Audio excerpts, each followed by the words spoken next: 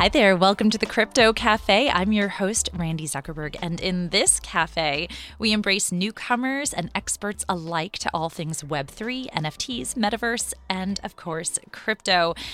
We love celebrating incredible creators and visionaries on this podcast. And today's guest, you're in for a treat because this guest created the incredibly popular Instagram account Foodmasku while making face masks made from meals cooked during COVID-19 self-isolation.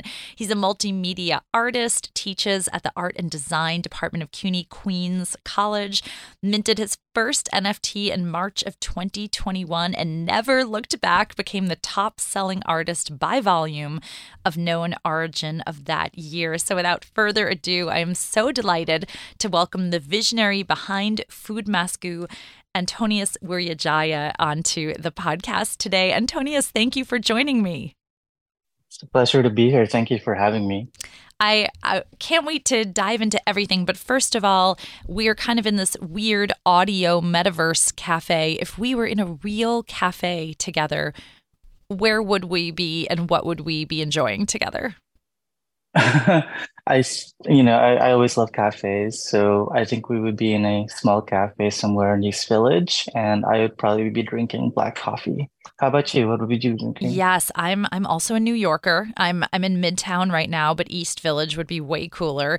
And I think I'm on my third bucket of coffee for the day. So we are kindred spirits there. So Antonius, tell me about when your artist journey began, and I'm sure your artist journey began long before NFTs were even a thing. So what sparked your art career? It started when I was 15 years old, and I applied for a job at the Museum of Fine Arts in Boston. And they got me an internship at the slide library because I'm dating myself, Randy, but back then the internet didn't really have images, and you couldn't just go online and look at photos of artwork. So you actually had to go physically to a museum, go to their library, and borrow slides. And that's how you look at artwork back then. Well, I feel like, first of all, uh, I'm right there with you. Second of all, Gen Z would think you were like so cool and so retro for saying that. They'd be like, whoa, like that's amazing to like ditch it all and go back to a museum. So I feel like maybe we were just ahead of our time there. I Um, guess so. and where did this kind of interest in food meets art come from? Well, I grew up in a household where my mother was a caterer and everybody kind of pitched in. Actually, I still remember the day when took me aside and she worked from her own kitchen and she said, "You have to start wearing this." And she showed me this thing to put on my mouth and I said, "What is it?" And she's like, "It's a beard guard. You're starting to grow a beard. So you're gonna have to wear this whenever you go in the kitchen." Wow. That's, I mean, good for her for like cleanliness and health and Yes. everything. Um, and what kind of sparked your curiosity with Web3? It was because I had gone viral for two of my videos and people started to take my content and posted it elsewhere. People were telling me like, "Hey, I saw you on TikTok." And I said, "I'm actually not on TikTok. I am now, but like back then I wasn't."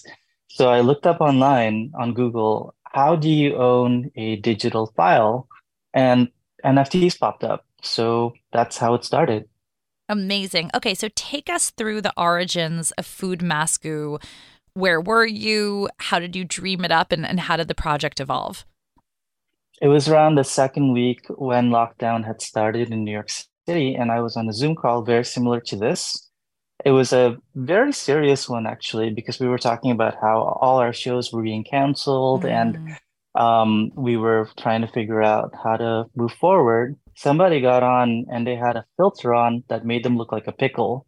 And I don't know I've how they seen got that it filter. on. You've seen it, right? I've Yeah. used it before, but they were really embarrassed, and they couldn't turn it off. So I was having dinner and I took a piece of kale for my dinner. I put it on my face and I said, "Hey, I have a filter on as well." And everybody started laughing.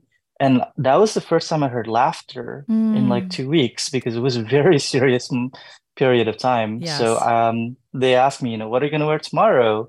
And I realized I couldn't maintain this on Zoom calls all the time. So I started to post it on Instagram. That's so what did any food surprise you of either like how easy or how hard it was to work with?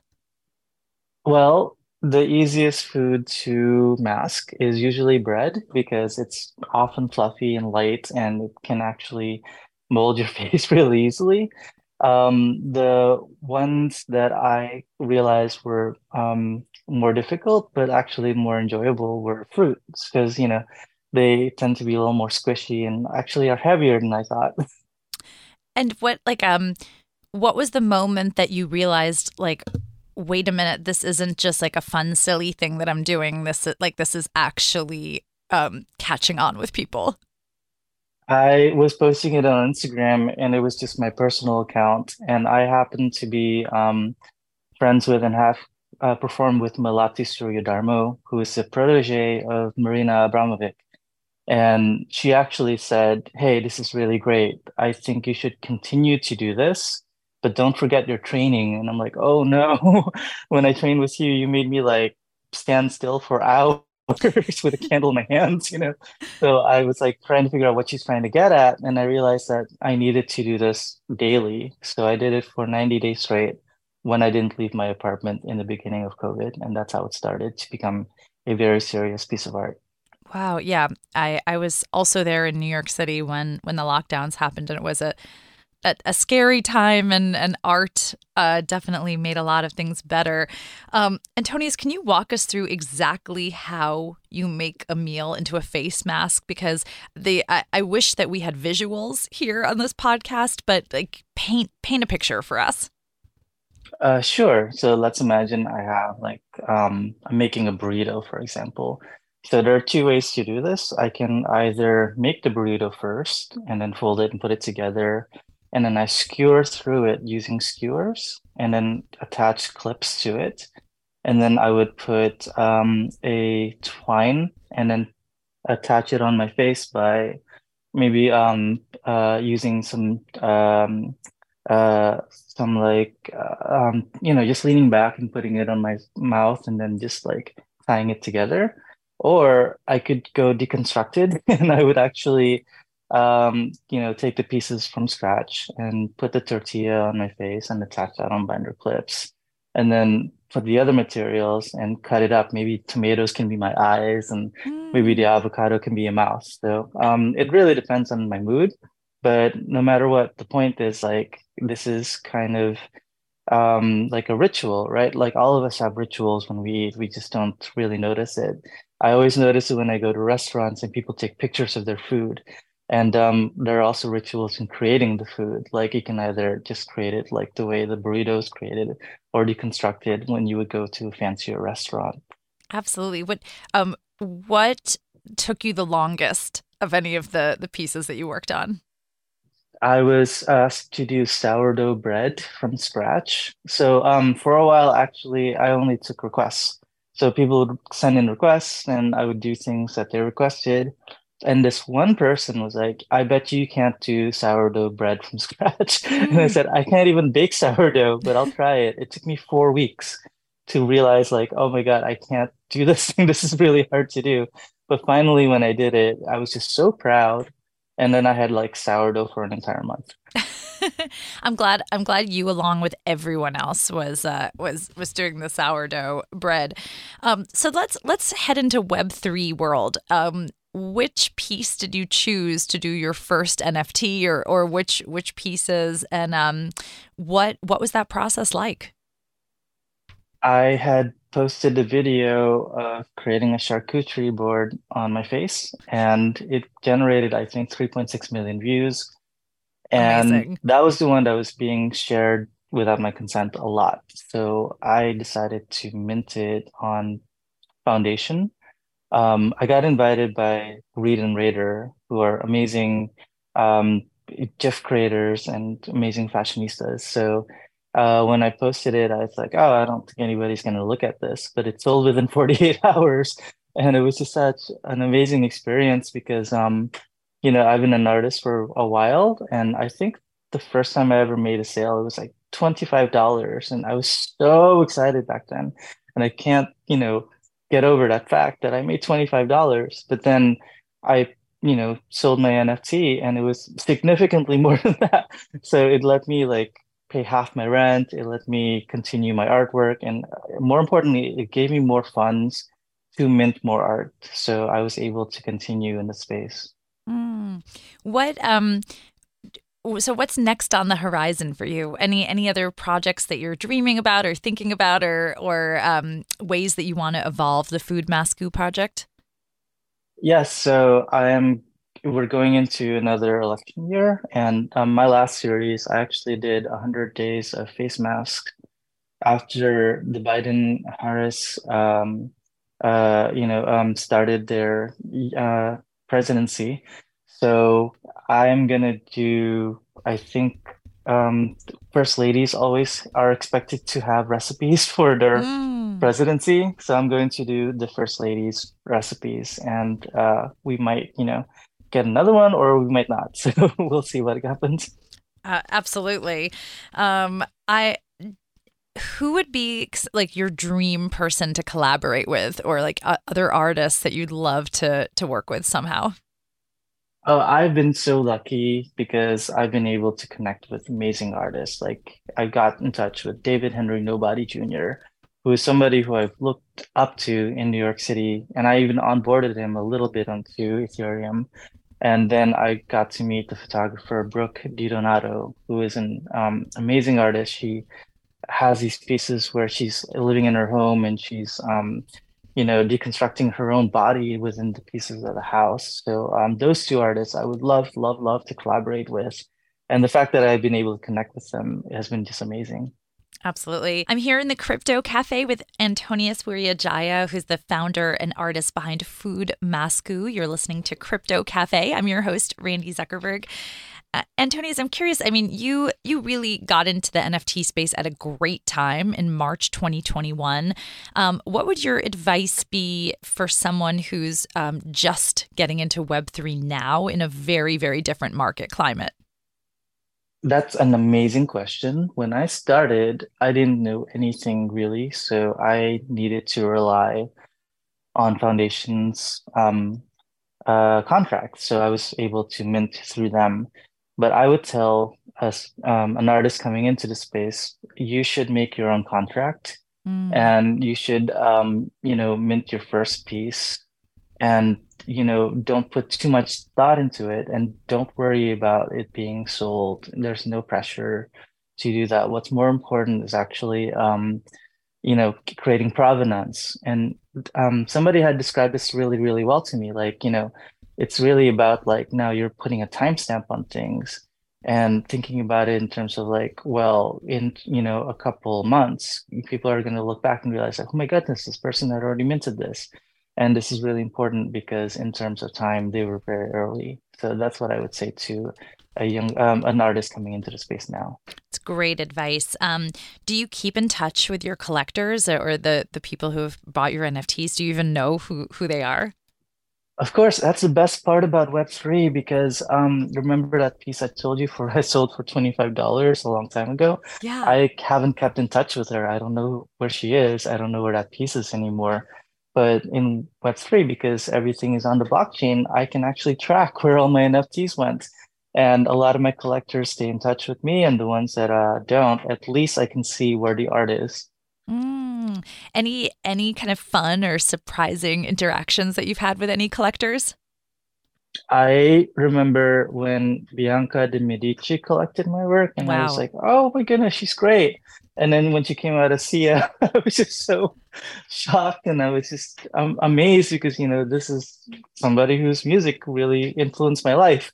So that was the biggest shocker for me in terms of collectors. That's pretty amazing that Sia has one. What piece does she have? She has five. She has Five. five pieces of mine. That's amazing. Oh my gosh, Sia is Yeah, a super fan of you, Antonius. That's so cool. Um, yeah. I'm curious, do you eat the food after you work with it, or is it like not edible at that point? Oh, I always eat the food, and the ones that I make too much of, I put in my fridge or freezer. Unfortunately, sometimes I forget about it and does go to waste. But everything that goes to waste, I compost. And everything that falls to the ground, I also compost because my floors are very dirty. Artist Mm. floors, very dirty. Um, yeah, so I always eat the food. It's part of the artwork, I feel. And do you still get enjoyment out of food after like working with it as a medium all day, or are you just like over it? Oh no, of course. Yeah, actually, I remember whenever I finished creating something, I'm like, oh God, this was such a stressful day. I'm done. Then I thought, how do I celebrate? Oh, I'm gonna go out and get some boba or something, or I'm gonna go out and get a cake, you know? So yeah, I always reward myself with That's food for creating my food art. okay, that's good because I was worried. I mean, I get so much enjoyment from food, and I that would be my biggest worry about using it as a medium is that you'd be like, okay, no, I can never look at a kiwi again. Like I'm over it. Um, where do you think the intersection of art and cuisine and tech are going? I mean, you're really at the forefront of the combination of a lot of these industries. Where do you see this moving forward? I see a lot of innovation happening. For example, another group of NFT creators, Shefty, HFTY, founded by Spike Mendelsohn and Tom Colicchio. Also, Spike collected my work. They are creating this a platform for people to be able to stream, which makes total sense because people really love to show off their cooking to each other. So, a streaming platform that is Web3 native, I think they're working on that. Another thing people should know is like the service industry was hit pretty badly during the pandemic, still recovering, things are still coming back. And I think that there are a lot of solutions within Web3 that could help with that as well. Things like where creators can, put up their recipes and that can be on the blockchain. And then I also think that in terms of the boring stuff, blockchain can totally fix a lot of things because, like I said, my mother had her own catering business. If her recipes, sorry, not even her recipes, if her receipts for her hard work or her receipts for her materials were on the Mm, blockchain, it would be so much easier for her for accounting purposes. So totally. those things are going to change the industry, in my opinion. Absolutely. Um, I have just a couple of questions left. So I'm curious. A lot of artists I know are scared to put themselves out there, especially if they're doing something a little more experimental or cutting edge. How do you deal with hearing both positive and negative feedback on your art?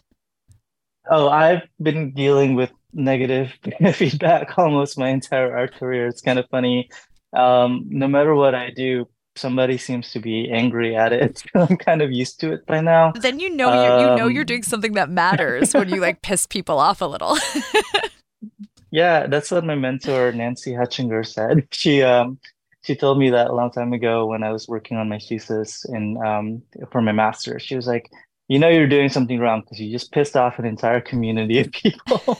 So the way I see it though is whenever you do something like that, you're bringing out an emotion in somebody, and as long as you're being respectful and not trying to hurt somebody's feelings and actually trying to incite that feeling, is probably good. So my advice is don't listen to their negative criticism of you, but rather listen to how they feel.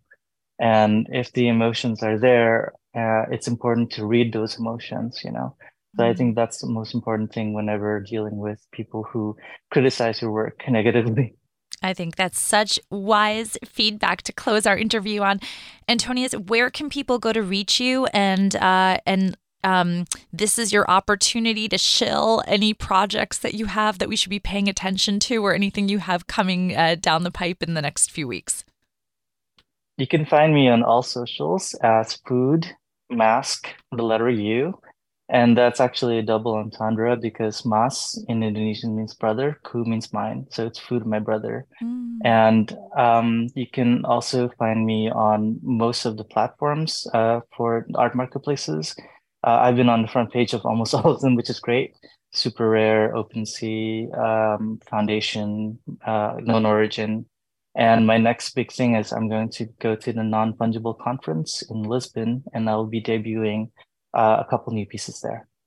Incredible. Well, it was such an honor to get to chat with you today. I've been a huge fan of yours Oh, for thank almost a you. year now since I started seeing your art all over all of the popular Web3 sites, and I'm so excited to see where your art and your career go from here. So, Antonius, thank you so much for joining me in the Crypto Cafe today.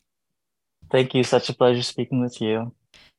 Antonius shared some really wise words today about vulnerability as an artist, advice for making your own smart contract, and just, I think what's so exciting about Web3 is that no matter what your style is, what you're doing on the cutting edge, will find your tribe and your audience and your collectors. And not only that, but then you'll have the opportunity to actually stay in touch with those collectors and reach people around the world in a meaningful way. So, highly encourage you to check out Foodmasku. That's Food Mask U, if you're spelling it out. And it's really just creative, delightful, and will put a huge smile on your face. Thanks for joining me in the Crypto Cafe today. I am your host, Randy Zuckerberg. We were chatting with Antonius Wuriajaya, founder of Foodmasku. Join us next week when we're back with an all-new episode.